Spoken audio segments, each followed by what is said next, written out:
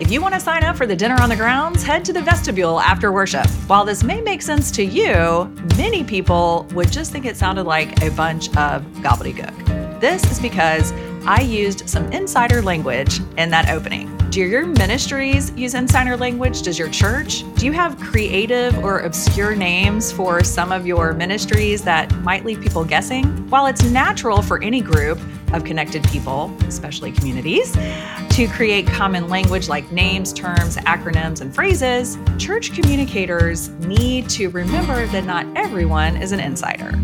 Hey there, Church Communicator. Welcome to the Church Juice podcast, where we are energizing church communications 20-minute episode at a time. Whatever your title or role is at your church, this show is designed to give you the communication and marketing tools, resources, and even community that you need to help you be successful. I'm Brian Haley, the producer of Church Juice. I'm joined as always by my incredible and awesome co-host, Jeanette Yates. Hey, Jeanette. Hey, how's it going? Good. And I have got to say that your opening was very Southern. Yes. That sounded like a very Southern thing. So representing your Jacksonville roots pretty well, I'd say. That's right. Even Jacksonville people probably would be like, what is she like? Because it's really rural. You know, that's really those two. Well, I think I threw in two insider words, but there might be even more. I don't know. Dinner on the grounds is something that we do here in the South. And my mom grew up doing on the farm in the country, and vestibule is another one. It's not really a Southern thing. It's just more of like a more traditional word. Yeah.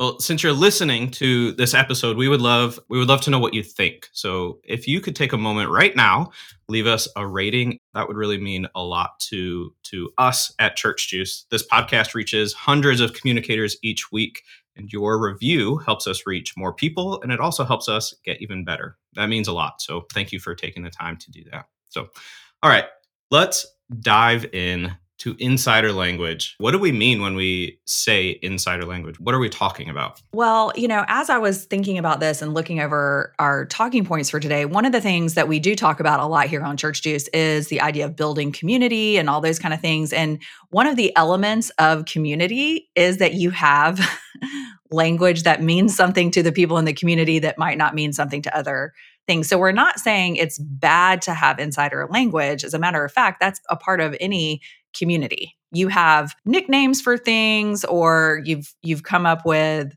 different terms for areas of your campus or whatever. And while it's not a bad thing, it depends on when and how you're using them, I think, is the most important things. But insider language is anything that somebody walking in off the street would not understand. Yeah, and as communicators, we have to kind of toe the rope a little bit, right? Because you want to make sure that you're using common language where people understand, you might shorten a term to just an acronym or, Right. or just shorten words or whatever, or you might just have special names for ministries and things like that. And that's all good. Like you were just saying, like that's part of community, and it just makes communication quicker that way too, Right. just using common language. But as communicators, we also have to think about people who are experiencing whatever communication for the first time, whether that's in service or email or, social media, whatever that is. And so we have to make sure that we're balancing that well and make sure that for new people, they don't feel left out, they don't feel excluded, but you also want to make sure that you are using common language, but explaining it well, I suppose. Let's go through some common jargon that churches use. So I love that we are starting with the idea of creative ministry names, because that is one of the things, you're like me probably, Brian, that we spend a lot of time in the church communications, different Facebook groups, the Church Juice Insiders group, which, speaking of that, like insiders, we have our Church Juice Insiders. But, and there's, always questions that show up every now and then that's like, we're starting a new ministry for young adults. What should we call it? Yeah. And then there's like some people throw in some things, church communicators. I'm just going to let you know that I too tried the creative name thing back in the day. So there is some insider language at our church. Our church sits on the point of two roads coming together. So we talk about church on the point, things like that. And so, which is not the name of your church. and it's not the name of my church. So then like I was starting a new ministry. And so I was trying to come up with and I can't even remember what it is right this second, which is probably another reason not to do it. But I decided that like the young adult ministry, the youth ministry was called Point Youth. So the young adult ministry needed to be called like Verge or something like that. I don't know, or Merge or whatever, I can't remember. Yeah. But like it was something that had to do with like 2 points coming together. And really all that did was make me have to explain what it was over and over again. Right. So while there may be times where you do need a creative name, chances are if you have a ministry and it's going to serve a certain population, community, group of people, just call it that thing. Men's ministry, young adult ministry, children's ministry. The end. Yeah. Or kids or something that explains what it is, right? If you have to explain what you mean when you say, then it kind of defeats the purpose of the name itself. So I would say 9.5 out of 10 times that we're creating names for anything, we should be looking at clarity over creativity. Be clear in the names that you use. Be clear in the ministry program location names.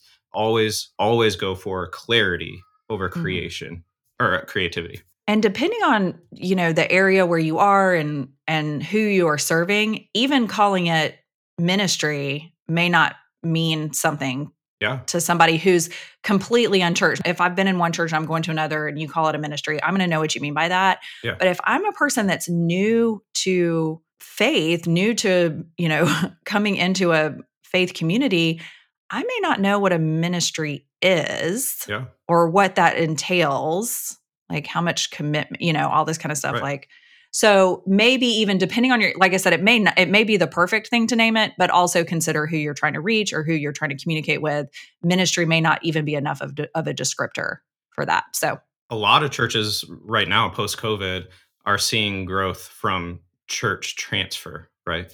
But if your church is reaching unchurched people, then that's something to think about. A few years when I was a communication director and outreach pastor in different roles, we changed from using the word ministries. I'm glad you brought that up. I totally forgot about this. But we knew that people had no idea what a ministry was. When you said the word ministries, it sounded like something from the government in a foreign country. The prime minister. So we started using communities because, community was something that we were centered on as a church. And so everything that we did was not a ministry. It was a community. It was kids community. It was or group, or have youth things group. like that. Yeah. So again, trying to think through from the lens of someone who has no exposure or doesn't know your church well, what do you need to explain differently? Or what should you be more clear on what you're doing? And I would say that extends into places in your building as well. Yes. Like you opened with vestibule or narthex is another one. Like narthex is my favorite word. I love it. It sounds like a Dr. Seuss word. Yeah. And it was, historically that was common language for parts of like a lobby, essentially. But we don't use those words outside of church buildings anymore. So, so even in, things like that, you want to make sure that you're being super clear and being creative and calling, a lobby as something completely different where you have to explain what you mean or where it is. That's not helpful for new people. If you have those creative names, make sure that your signage points to that and make sure that you're clarifying it. But moving forward, try to be as clear as possible rather than creative. Yeah. And if you think about it, like you just mentioned, like narthex, vestibule, those words, when they were popular, when they were being used all the time, were the common language. Right. So it's not like we're like, oh, we're just, that was the hip term back then for it, that's what thinking of it as like, what makes the most sense for the people that we're serving, the people that enter our spaces, what makes the most sense for them. Now, if you have a big sign that is like narthex may be the right word in your context, like I know if some of one of my churches, they're going to be listening to this and be like, she is talking about us. Listen, at that particular church, narthex makes sense. Okay. It does. But that's who they're reaching, who they're talking to. Yeah, so just pay attention to that. Now, I have another thing, and it's gonna kind of lead into our third thing. So this is kind of a location and also our next one, which is acronyms. Yeah. So one thing we like to do, we may not give a creative name for it, although some might argue fellowship hall or family life center Yep. don't really tell you what it is either. So that's an example of like a creative name, but what is it? And then if you take family life center and you shorten it to FLC, which is it's not really an acronym, but it's like an abbreviation, then you're really double confusing Yeah. people. So leading into that, so the idea of acronyms or shortening something, again, if it doesn't help people understand what it is or find it, it's probably not a good idea. Another example of just building, do not mean this to be trashing on churches at all. It's just something No. that we experience, right? And I think if, as you're watching or listening, if you've visited other churches, I'm sure you've experienced this as well. So we're just trying to help you see, again, from kind of think through the eyes of someone new. But in my own church right now, we have a big lobby area that kind of connects two of our worship centers. We have two venues, and we call it the hub. Well, if you're a first time person, you have no idea what the hub is or where it is. You just know that you walked into this big open room, right? So anytime we talk about it, we have to explain what it is or where it is, and then we can refer to the hub. So when we talk about things that have a unique name, we need to clarify what we're talking about the first time that we talk about it. And if you're using an acronym, a lot of ministries shorten their names to just an acronym, Women of the Word, or I said YAM, Young Adult Ministry, or things like that. WOW and YAM mean nothing for a Right. first time visitor. So make sure that you write out what you're talking about if you use acronyms so that you are including everybody and not leaving anyone out. Well, and there's also something to be said too, because like you were saying, we're not trying to, we all use insider language. We all Yeah, use all the, right. but like it depends on what your communication piece. Remember, in one of our previous episodes, we talked about different having a variety of communication platforms and channels, and you're communicating different things. Yeah, If you're communicating to your insiders, you say, we're having this in the hub. If you're communicating out to the wider population, you might say in the lobby or whatever, right. like there. So it's not like get rid of all of your insider language. It's just when you're communicating, Right. see who your audience is. And so I think that's probably the real answer. I was thinking too, this is kind of back to the original one, like the creative ministry names. When we joined our church like 20 years ago, the men's Bible study group was called the Baxter Boys, named after a theologian or somebody. I should know this. I hope my pastor doesn't. But anyway, and it's like, yeah, your husband should be part of the Baxter Boys. And like, of course, us being from the 80s and the 90s, we're like, is that a boy band? Like, who is that? What is going on? And so then they had to explain it and all this kind of stuff. Well, now, of course, it's called men's group or something more descriptive. But those people that have been in that group 20 years, they're Right. they're the Baxter Boys. You know what I mean? So they're still using that language with themselves and with each other, but it's not something that we're putting in the bulletin or sending out, in an email, because who knows what the Baxter Boys are. So, as communicators, we need to think like a first timer. So, one of the ways that you can do that is to really kind of take yourself out of what you're doing for a moment. Think through, intentionally think through every element of your weekend services or your communication flow, and think through, okay, as a person who has no experience to our church, what am I missing? Or what am I not communicating clearly? So one way that you can do that I love doing periodically is just experience a Sunday as a first timer. So think through, as I show up on the property, what's the first thing that I see? What am I missing? What do I not know? Or what do I need to know that I don't have that information for? Or what is assumed that shouldn't be? Then you go into the lobby or the main entrance, and think through again. Do I know where to go? Do I know how to find things as a first time visitor? Are people connecting with me to help me find these things? What's in the bulletin? Do I know what a bulletin is or where to find that? And then, go through all the way through the service to the exit, to the follow up, and think through, if I have no exposure to church, if this is my first time, what does that look like? Or what am I missing? Yeah, and sometimes it may be worth the explanation, especially if it's a word in the Christian context that means a lot. So, like, fellowship may not mean, somebody Yeah. may be like, "Ooh, Lord of the Rings." But in the concept of, you know, your faith community, fellowship means more than just, it's not quite just hanging out. It's Yeah. not quite a Bible study, but there is a fellowship of believers. It may be worth doing some instruction on that, which I think is perfectly appropriate as well. But just plan on doing that. Yeah. Well, and that's a good example. Fellowship has a lot of different meanings. So my church actually has fellowship in the name of the church. And a conversation I had with someone new to the community a few years ago, new to the city a few years ago, thought it was an academic fellowship. You know what I mean? Okay. Yeah, like a teaching fellow or Yeah, yeah. they thought Mhm. it was like a community kind of academic fellowship. They didn't know because there was no church in the name, essentially. And so just making sure that we are being super clear from a variety of perspectives. That's a good point. Even like I mentioned, like the term bulletin, like outside of church, I don't know. Well, you used to get like news bulletins, right? So maybe that's where it comes from. I've never really Yeah, actually it's thought kind about of it. like I did look it up because I was like, this is fascinating to me. I love words. I was an Yeah. English major, everyone. Uh, Yep. and so, yes, essentially it goes even before like news bulletins, but this idea of something that is, breaking news or a public board where there's notices, that's like the bulletin.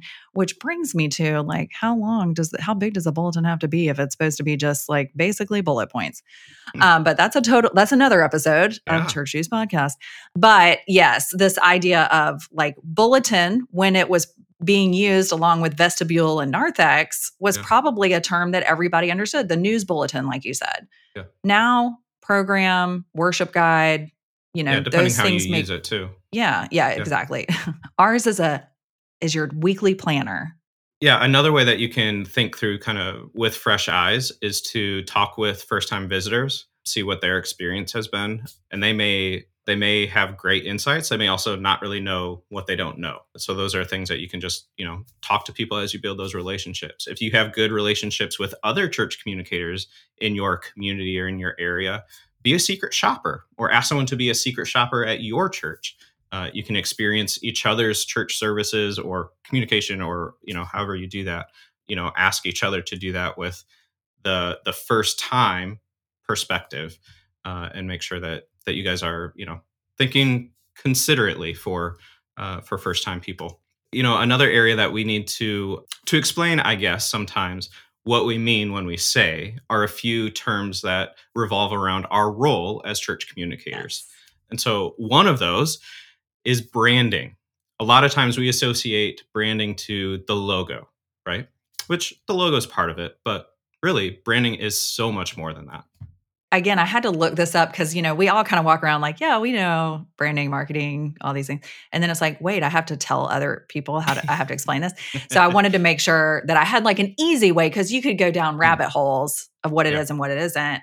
But the easiest thing for me is the branding is who you are, like, and it tells the story of who you are. So your logo, your name, your colors should all evoke some sort of idea of who you are as a yeah, community. yeah. The marketing piece is going to be how you build awareness of that brand.